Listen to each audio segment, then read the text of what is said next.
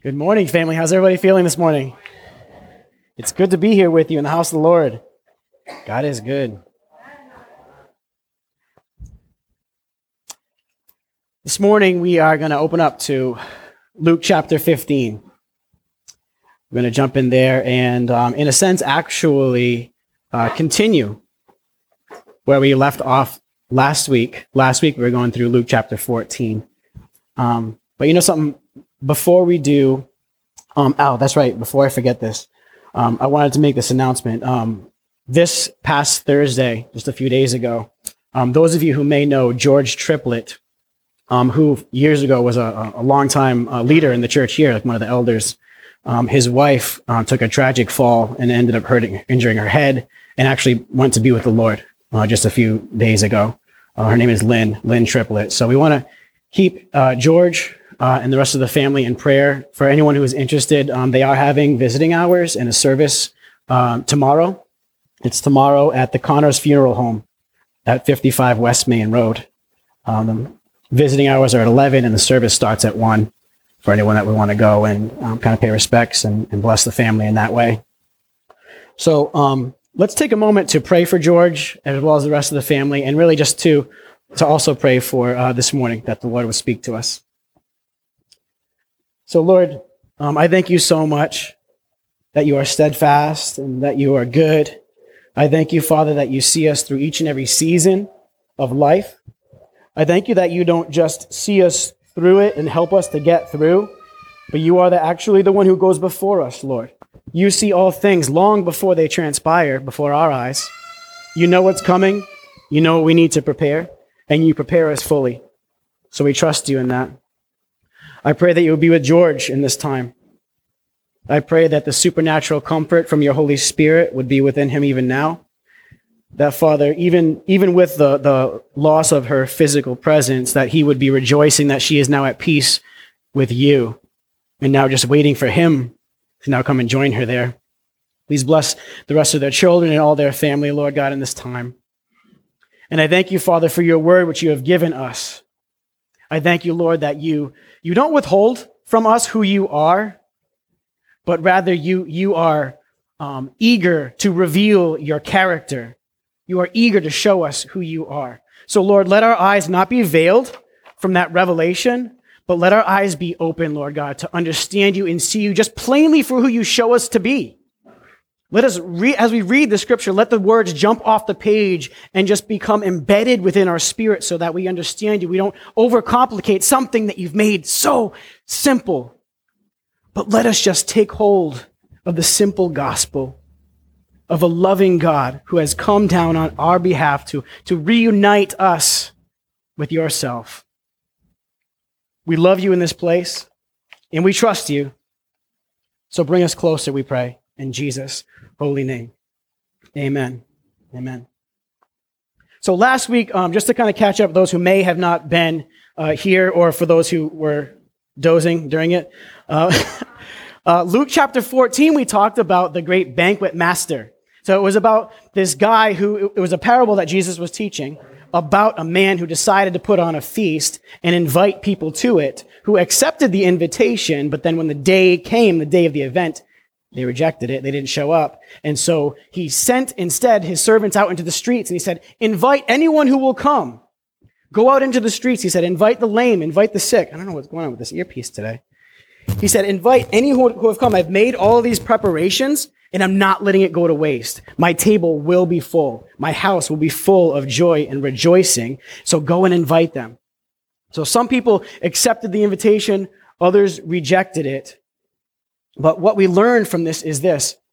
He gave out this invitation, but not all accepted it, received it. Many rejected. And so we look at the principle that it taught us is this, is that giving and receiving, what it really does, it's not about the gift so much as it is about the connection that happens between the giver and the receiver. The Lord wants us together, and giving and receiving is a way that we bond, that we connect together. So Jesus goes on from this story, and he actually talks about the cost of being a disciple, what is involved in that, how it's important to count the cost, to know what we're getting into before we take steps closer. And then he leads us into Luke chapter 15, where we're going to pick up today. I'm going to read just a few verses from that, starting in verse 20. And it says this: "So he got up and went to his father. But while he was still a long way off, his father saw him and was filled with compassion for him. He ran to his son, threw his arms around him, and kissed him. The son said to him, 'Father, I've sinned against heaven and against you. I'm no longer worthy to be called your son.' But the father said to his servants, 'Quick, bring the best robe and put it on him. Put a ring on his finger and sandals on his feet. Bring the fattened calf and kill it. Let's have a feast and celebrate. For this son of mine was dead, but he's alive again. He was lost, and he's found.' And so they began to celebrate." This is the parable, what's often known as the parable of the prodigal son, or the lost son, as some people call it. Has anyone in this room ever suffered from chronic losing things, misplacing things? All right, yeah, I'm not the only one. Okay, good. I don't know how many times a week it happens where I will go to grab something that I had put down, and I know exactly where I placed it, but when I go to that place, it's magically disappeared. Now, we have a house full of kids, so that kind of helps in that process. It just happened a couple days ago. I put one of our electronic devices plugged into the wall, and so I went to get it a few hours later, and not only was it missing, completely gone, nowhere in the vicinity, but somebody else's phone was plugged into it, of course. Oh, that just gets to you. That's almost as bad as going to the freezer where you know you left that half a gallon of ice cream just for tonight, and you went and looked for it, and it's gone. And I'm like, "Honey, where's the ice cream? I just left it." And then she reminds me 2 hours ago I finished it off. But there's something about losing something, especially when you are the one who placed it down and you know exactly where you put it, you know where it belongs, and it's not in that place. There's something about that just, it's so frustrating. And so what does it drive you to do? Either one, get frustrated and just say, forget it, and go find something else or get another one. Or to the point of all right, you just start digging for that thing. I'm going to find this wherever, and I'm going to find the culprit too, and they're going to pay. There's something about this, having something lost, it just gets under your skin. And it gets your attention, and everything else kind of gets put to the back seat for a few minutes. Because you had this whole plan, this agenda, and instead of on your way there grabbing what you needed, you have to stop. That all goes on hold because you need this thing before you can go any further, which is interesting because as Jesus talks about these stories we're going to get into, that's exactly what happens. Something goes missing and everything else gets put on hold until that thing that was missing gets found once again. So before we jump into the story and the dynamics that are going on here, we have to understand the audience. Who is Jesus talking to? What's going on here? See, in verse 1 and 2 of Luke chapter 15, it says this. Now, the tax collectors and sinners were all gathering around to hear Jesus, but the Pharisees and the teachers of the law muttered, "This man welcomes sinners and eats with them." See, so by now, at this point in Jesus' ministry, he has a way of bringing people together. Ever since his first ministry on earth, he's always had a variety of people gathering from all different walks of life, all different social statuses, all different demographics coming together to hear him. People from beggars on the side of the street, sick and lame people, religious leaders, scholars, government employees, tax collectors, right? All of these people are coming to hear, what's going on? Something is different about Jesus. This guy's not normal. Something's happening here. So I want to know what's going on. He always had a way of bringing all of these different demographics together in one close-knit place. And as we very well know in the United States, any time that you bring people from all different socioeconomic statuses, from all different cultures, from all different races, and bring them together in one place, things can get a little dicey real quick. All of a sudden, levels of tension can rise, and all it takes is one little spark and something explodes and it blows up. So here's what we see happening in Luke chapter 15. The Pharisees and the teachers of law are listening to Jesus, and now he's gathering all these other people, and these people that are sick, that were, if you're sick, you're seen as under a curse, you're under judgment. So sick is essentially you're a sinner. And they're having these tax collectors come. And this is raising the eyebrows, saying, well, what's going on with these people? So it actually gets to the point where they're actually judging Jesus for now welcoming them and letting them sit amongst the crowd. Because the Pharisees were condemning the sinners, and that's what caught Jesus' attention, which is crazy to think. It's the Pharisees that were condemning the sinners in their midst. And here now, like thousands of years later, we're doing the exact same thing. We're still condemning sinners. We look at people and we judge their actions, even including ourselves. We judge our own actions. And then we put demands upon ourselves to rectify what we've done wrong, to try to earn our way back to Jesus. And that's not God's way. That's not what he values. That's not what he wants from us. He just wants us. Nothing from us. He just wants us. He has a different value system than we do. And these stories that we're going to jump into today are what he uses to show us what he really cares about. See, it's not the same things that we care about, and it's often not the things that we think he cares about. See, when we look at the face value of things, it's easy to make a judgment call on what or who is right or wrong. Take these tax collectors, for instance. These tax collectors that are sitting in the midst of the teachers of the law and the Pharisees and whatnot. What's happening here is these tax collectors are working for the Roman government to collect the taxes. Now, the Roman government at the time was a world power. They were dominating the entire world. And what they would do is they would go from city to city, from nation to nation, and they would overrun them. They would take, by sheer force, they would overtake these cities and these nations. They would kill some of the people to show their dominance and their power and to get the city to submit. They would kill the men, have their way with the women and children. And then they would come in and just set up shop, set up a government office in the place, and then rule over that city. So this is what they were doing. And these tax collectors were people from Israel. They were Jews that were now collecting money from the people that had just been subjected to the power of Rome. They're collecting money on behalf of Rome to now give it to the government that just wiped them out. And not only were they working for that, but they were also taking their own income. Like they were making a livelihood, and many of them were extremely wealthy because when they're going to collect, Rome wants 10%, they're going and they're collecting 13, 15%. So they make their own cut out of what they're taking from these people. Tax collectors were hated. They were seen as wicked because they now were on the side of the oppressors. They were traitors to their own people. This is what they were seen as. They were socially unacceptable because of the decisions that they had made to support that Roman government.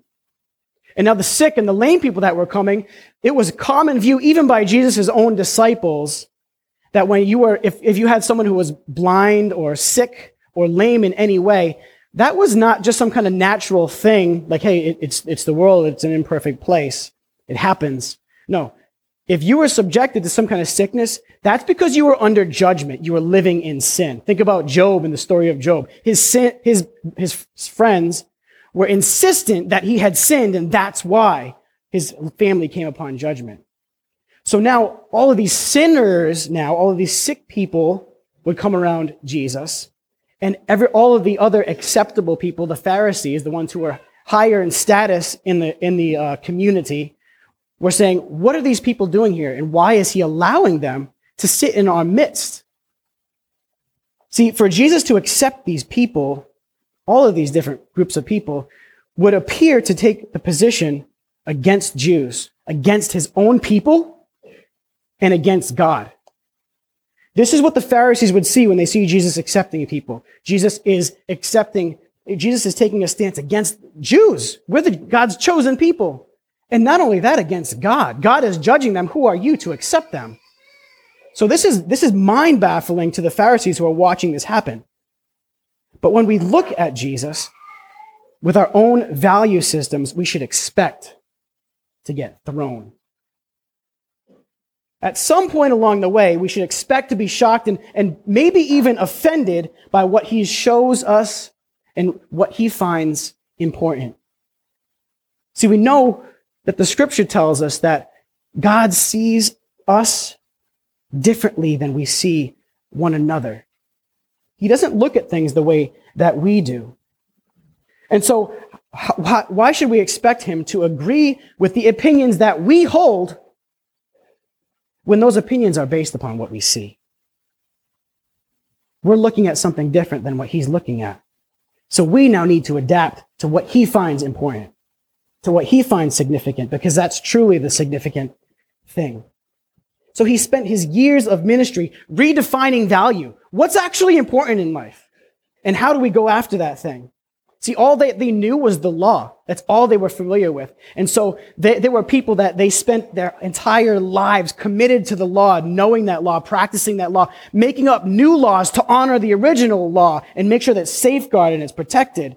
And this is all that they knew. This is their worship to God, just by these external things of what that they could do. But they were so captivated by the law itself, they missed out on the heart behind the law. See, the law was going somewhere. The law was pointing to something. This is why the scriptures tell us that Jesus was a fulfillment of the law. He didn't come to break any laws, but he was the very fulfillment of it. So he demonstrated the heart, the character of God. What is this law all about? Well, it's showing us who God is. And when Jesus arrived, now they see God in human flesh, and they're saying, wait, I can't make the connection. As insistent as he was between saying, no, you were just looking at letters on a page, but this is what letters look like in a human flesh. This is God. This is love. Love is the driver of the law, but they couldn't make that connection. Even after his years of insistently telling them again and again, this is what is important. They couldn't grasp it. So here in Luke chapter 15, Jesus is trying to illustrate this point and send this home in a way that they can grasp it. And he tells 3 stories. He tells a story about what we know as the lost sheep, the lost coin, and then finally the lost son. It's interesting that we call all these stories are about lostness, when really it's all about being reintegrated. It's about being restored. These stories are about restoration, not about lostness. But this is what we put on it, which shows a lot to the way that we see things. What's important? Oh, he's lost. No. He's the one that was restored. No, he's the one that was found. He's not the one that went missing. So just to go through it and not to read through every single verse in Luke chapter 15, I'll quickly summarize. The lost sheep, it says that there was a shepherd who had 100 sheep, and one of the sheep went missing. It wandered off and got lost. And it says that he left the 99 to go and seek out that one. And when he found him, he brought him back. And it says he called his neighbors and his friends together to rejoice with him because they found the one sheep. I like this because that sheep is something that's moving. It's constantly, it's a moving target. And he was chasing down this moving target. And who knows where this thing was? Where it was an hour ago is not where it's going to be right now in this moment. It's constantly moving. But he's insistent to find that thing. He's not going to go anywhere or take the other 99 anywhere until he has 100, the complete set. And then the coin. And then the lost coin, it says that there was a woman who had 10 pieces of silver, and she lost one. But then she lit a lamp and swept through the entire house until she found that one coin. And when she did, again, she calls together her friends and her neighbors to rejoice. And Jesus said, this is the kind of rejoicing that is in heaven when one person repents. This is the kind of rejoicing in heaven that there is. This woman, I love what it says, that she lit a lamp and swept through the house. In other words, she lost this thing, and when she realized it, she didn't search until dark or wait until the next day. Like, she's searching night and day. She lit a lamp. She was not stopping to search until it was found. This is the character of our God. He is chasing us down. He is chasing down his people out of love because they've wandered off, and we belong together. Remember the scripture where Jesus is talking, he says, oh Jerusalem, how I long to bring you together like a mother hen gathers her chicks. We belong together. And these parables are illustrating that point. He wants us together. He wants us whole. So both of those two stories show that once they've found what has been lost and it's now restored, there is reason to rejoice. And this rejoicing is what happens in heaven as we return and the Lord finds us and brings us to the place that we belong. And here's the interesting thing. Both the sheep and the coin stories are relatable to the audience, to the people that he's talking to. Like, they understand the concept of value of like, okay, yeah, a sheep has value. So if that goes missing, you're going to want to chase that thing down and go get it. Even this woman, it's just one piece of silver, but all she had was 10. And so she's going to go find that thing. They can understand this concept of, I need to go get this because this is important. This is value. So they're hearing this story and saying, okay, I can grasp it. Yep. And he goes on to the coin. Yep, I can grasp it. And then all of a sudden he moves to this story about the prodigal son. And this is the one that was no longer relatable or understandable, but this now is all of a sudden where it became a shock for them to hear this. He takes the principle that he had described in those first two stories, that they agreed with the principle, but now he applies it to human relationships. And that's where things are not agreeable with that audience. They're saying, well, now, wait a second now. That's value, that's possessions, that's important. But now you're talking about someone who was rejected, someone who is an outcast. Now you're saying, what's happening here? They're shocked. See, I think this is interesting because Jesus is taking this approach to kind of like walk them along to this place where he's trying to get them to go. I think of this method that Dale Carnegie used to get people to agree with him. What he would do is this. He would say, it's all about, hey, baby girl, she's so happy. Wow. She's just so happy to be here. All right, I'll keep talking about it, baby. So Dale Carnegie had this method, this theory of like, hey, if you want somebody to agree with you and they have a different point of view, don't start where you're on different terms. Don't start on the place where you think this and they think something else. You're already at odds. Start back. Come on, back to the place where you are on common ground and talk about this and get them to say, yes, okay, we agree on this. Take them a little further. Yes. Because the psychology behind this is when we're working with someone and we're agreeing with them, we're saying yes, psychologically, we want to keep saying yes. There's something that has to click inside of us before we say no, because we're already moving in that direction. There's momentum there. It's happening. And so Jesus is almost seeming to use this kind of Dale Carnegie method of getting people to agree with you long before Dale Carnegie was ever born. But he's saying, look at the lost sheep. Don't you see that there's value in finding that? Okay, yeah. Look at this woman with only 10 coins and she lost one. Isn't this important? Isn't this something worthy of rejoicing about when she found one? Now she has all 10 back together? Yeah, I can kind of see that. Now look at this lost son. He was lost and then he back to it. Whoa, what the? No. This would have been appalling to them. Even as he's leading them along, this is what would have been like the punch in the gut saying, whoa, I can't go that far. Where are you coming from and where are you going? Because this does not make sense. So let's jump into this story and I'm going to run through it. And this is kind of like the tricky part. When we're reading scripture, that was our stories of what transpired, sometimes up to 2,000, even more long ago for the Old Testament. We have to kind of illustrate what was originally meant. So now we have to translate it into our time. So I'm going to kind of pause and show and demonstrate what they would have been hearing as they're listening to this story.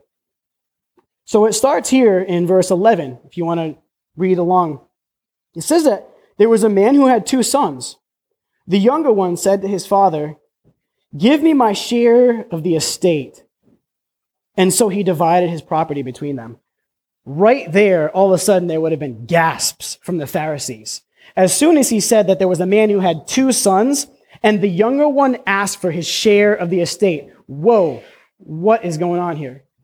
See, right off the bat, that younger son asking for his share in the estate was basically him rejecting his father, saying, I want nothing to do with you. All I want is what you can give me. The only value I see in you is your things and what you can give me.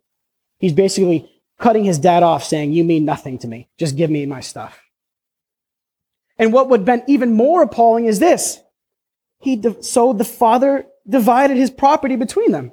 He actually allowed it to happen. He didn't have to do that. He could have cast him off and said, you just made your choice. You drew a line in the sand. You said you are not part of this family. I accept that. Go. But he allowed it to happen.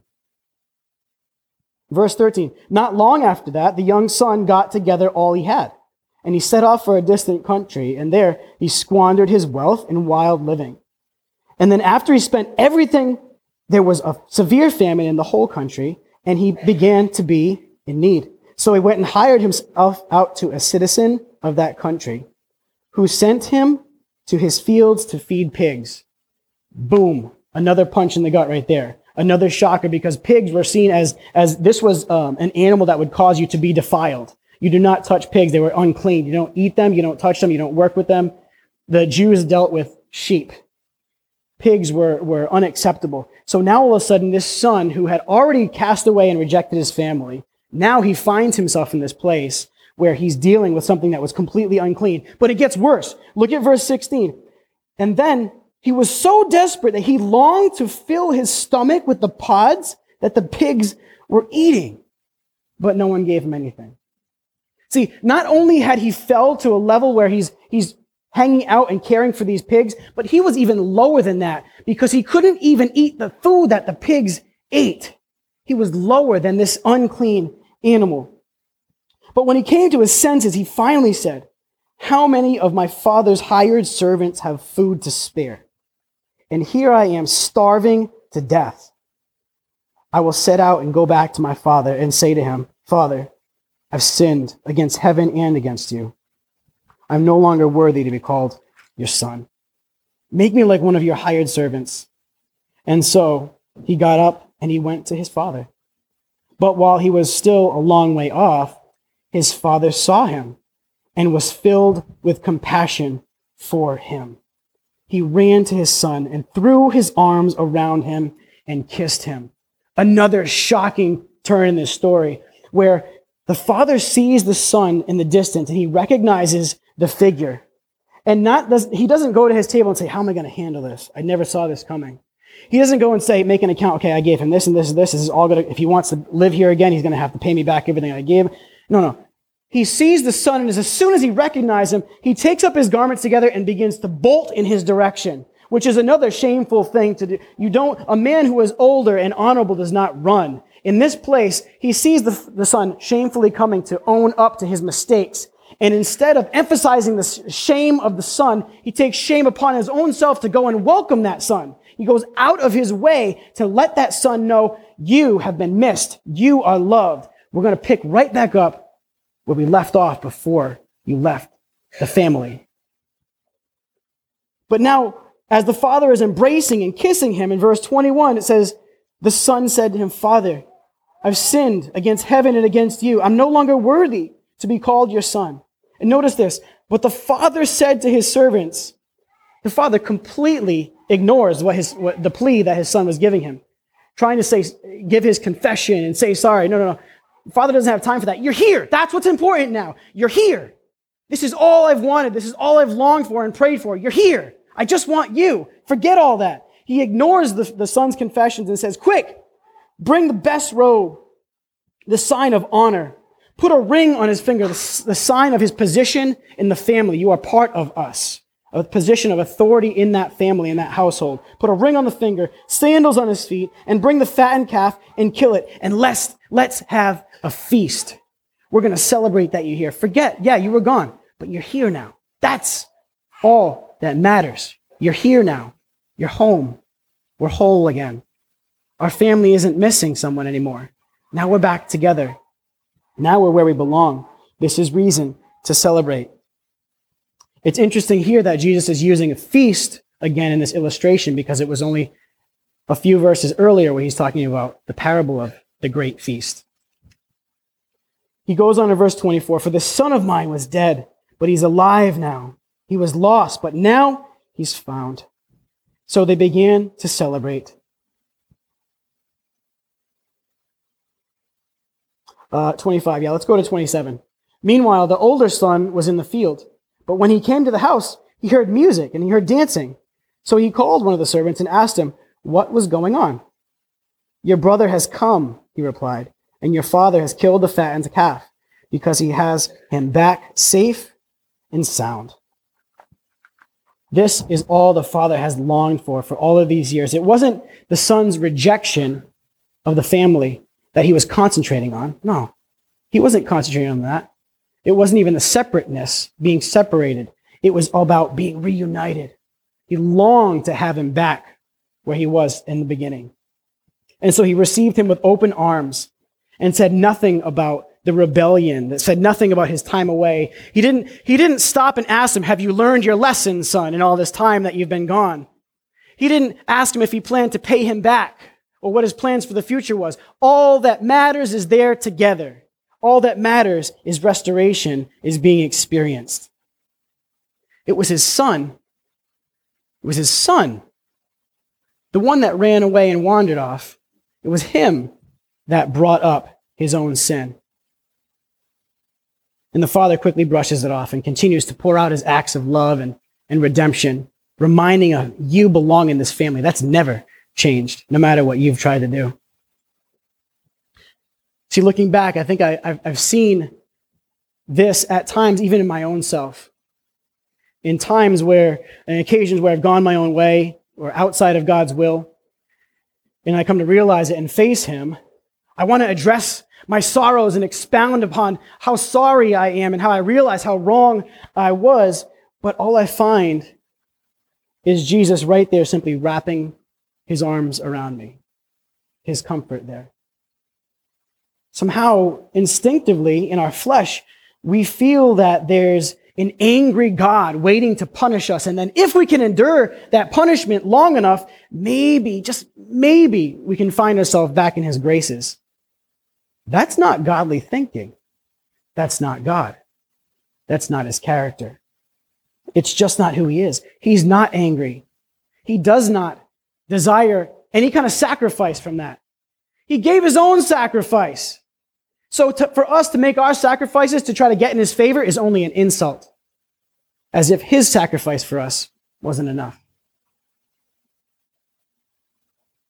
When we look at these three stories together and we look at the scripture as this whole, we see something here that I think oftentimes gets overlooked. Each of these stories tell about something that had been gone, and really it's about a whole that was broken, a group that suffered loss because something went missing. Each of these groups of things, the sheep, the coins, and then even this family, they weren't whole when that one thing went missing. They weren't complete anymore. I was talking to my family about this a few days ago, and it was my daughter who we were talking about the rejoicing that each group would have when they found what was lost. And Arabella pointed this out. She's like, I think they're rejoicing because now, God wants a complete set. They belong together. Even beyond that one coming back, it's not that one is any more important than the other, but everyone is hugely significant because without one, we're not whole. If one goes missing, it's not complete. If one goes astray, we are not what we once were. We don't belong apart, but together. These stories are emphasizing togetherness and how important that is to Jesus. And how the father, the woman with the coin, the shepherd, all they stopped what they were doing to bring things back together that once were together, but then there was a part, there was a separation, there was a break. Everything stops until we're back together. This is what matters to the heart of God. He wants us together with him. That's what causes great rejoicing. You notice that when each of these things was found, the rejoicing began not out in the field where they received the son, not out where they found the sheep, but once they were led back and brought back together, once they were whole, now the rejoicing begins because that's where we belong. So Jesus shows us this with this family together, reunited, joyful, at perfect peace. almost at perfect peace. See, as the feast that the father had prepared, as it was starting, this is where the older brother starts to come into the field, and he hears something that he doesn't hear every day. He hears music playing, the sound of people rejoicing and dancing and having fun. He's like, what's going on over here? And he learns what's happening, and he's not happy about it. Verse 28 tells us what happened. The older brother became angry. He refused to go in.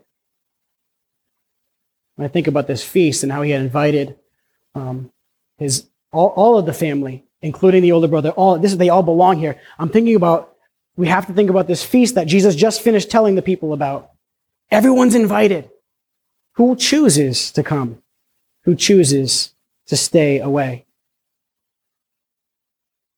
He refused to go in. So his father went out and pleaded with him.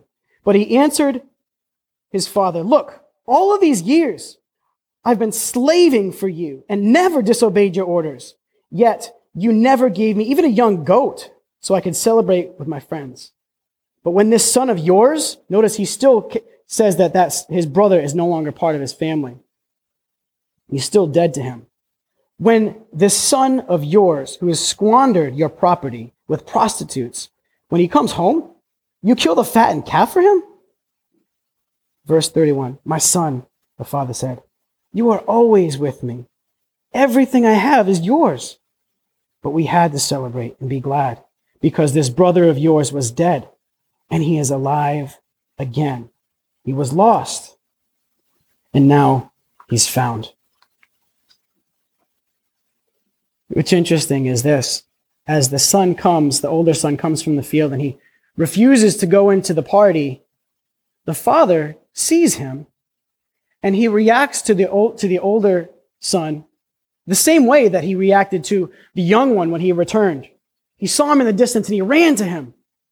Well, now he sees the older brother standing outside the house and he runs to him and pleads, "You belong here. We're only whole together.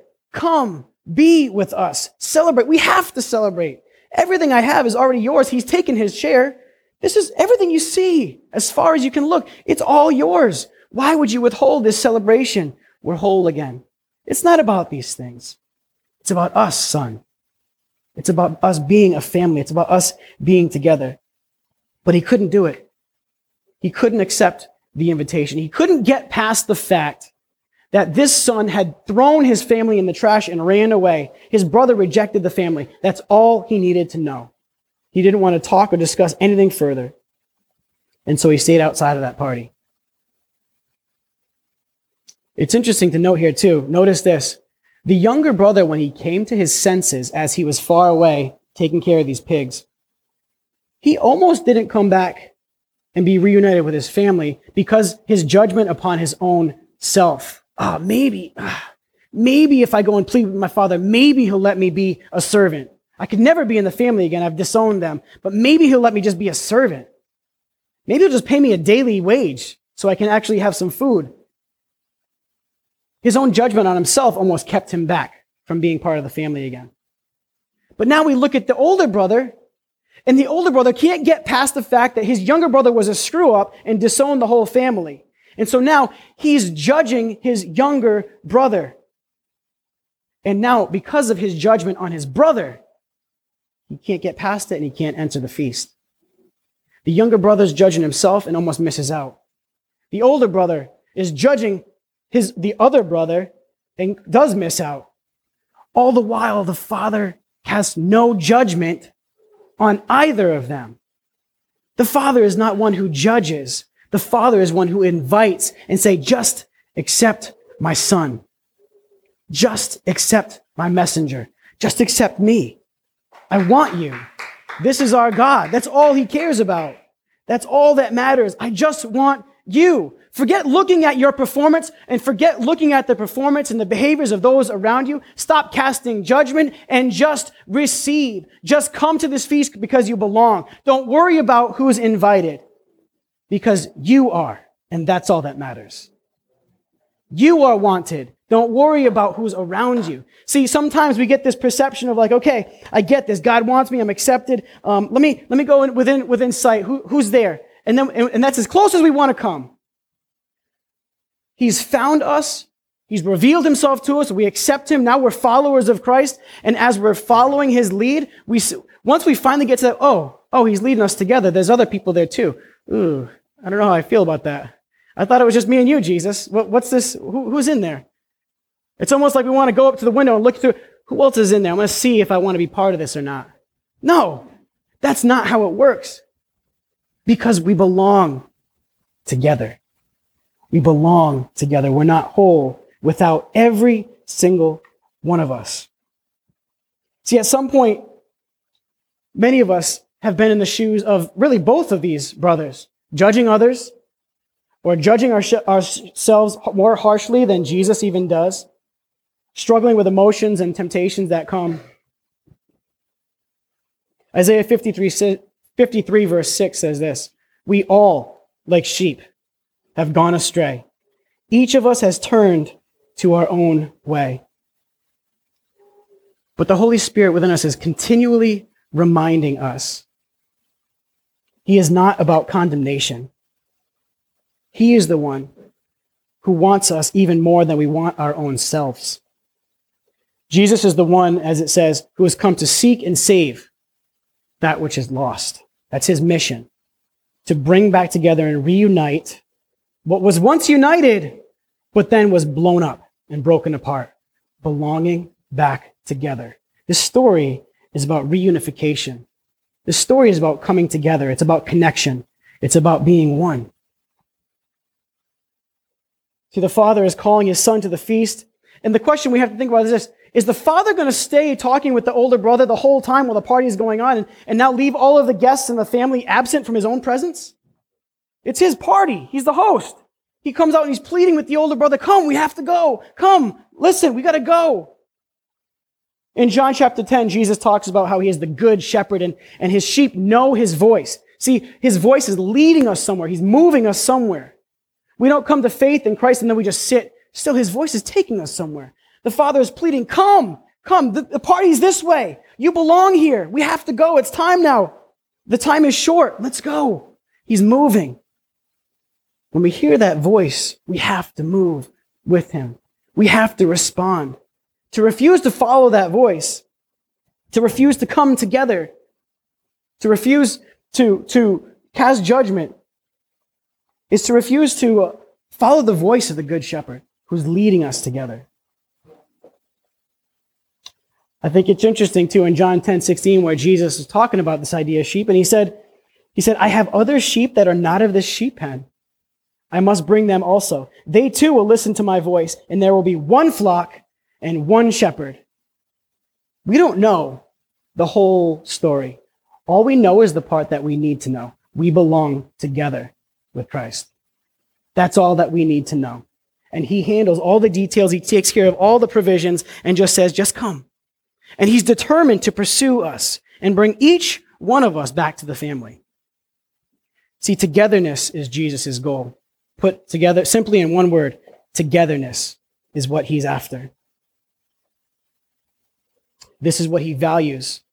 This is what he values in us. And his spirit within us pleads, come along the whole way. Follow me into the midst of the family and be together. Fostering connection among your brothers and your sisters. Celebrate one another's wins. Share in one another's losses. Be one. Be one. See, over and above perfection and performance, Jesus just wants us to accept him together and to live in harmony with one another. Those that we easily get along with, as well as the ones who test our patience and make us question whether they are even fit to be part of the family, if we want to be identified with them. See, many of God's people, many of the sheep who hear the voice, they're hearing his call, they see him, he's in view, are still far from the feast. Because even in one another's presence, we're physically all here in one room, but are we together? or are we still apart? Are we genuinely connected, or is there just mild familiarity? Sometimes instead of a Christ-centered joy and harmony amongst the body of believers, there is discord, there is distance, there is lacking. And he pleads with us, come together. We all belong, feasting and celebrating together. But the feasting happens once we are all back together. This is where we belong. So the challenge for us is this, to hear the Spirit of the Lord who is calling us to himself. And we recognize that it's not just him who's going to be there. There are going to be other people there. And we may or may not have a favorable disposition towards that person. Some people we'll love and naturally get along with. Other people are going to rub us the wrong way. But we are not the ones to disqualify them. And far be it from us to miss out on the whole celebration simply because there are some people that are a little bit harder for our particular personality to get along with. We belong together. Jesus is a deeper bond than any of these superficial differences that we have. We got to come together. We got to be together. These stories that Jesus is emphasizing, come together. Be healed. Be one. And now be ambassadors, inviting others in. See, because once we're there, every day we have opportunity to show and point the way. The feast is that way. Here it is. They're all invited. He wants us together, and he wants us to be ambassadors for the celebration that he has prepared for each one of us. Let's pray together. God, you are a good and loving Father. And I thank you that you are a Father who seeks no judgment. As a matter of fact, you oppose those who judge us. And so, Lord, may you search our hearts, and any judgment that you find in our hearts, either against ourselves or against our brother or sister, any judgment you find in our hearts, God, I pray that you would speak against and break that off of us. You oppose judgment. So, Lord, will you break any judgment off of us so that we now can not only see you, but we see one another the way you see us. So that when we see one another, we will run and embrace and welcome one another. That when we encounter hardship, we will continue to move towards it and not run away, knowing that it is all following your voice. It's all in submission to the place you're leading us to. And you will be glorified. You will have your family one with you. Thank you for the invitation to celebrate you and with you. And today, Lord, we are your children. We are your people. Make us one, even as you, Jesus, and the Father are one. And be glorified in this way. May your love be what binds us together, and may your love in us be what draws the world who don't yet know you unto you, God. We want them to know you too. We want all of the family together, not just some, not just the ones that we know and like now today, but all of your children to be together, to celebrate your glory, your goodness, and who we are as a family. We give these things to you in Jesus' name. Amen.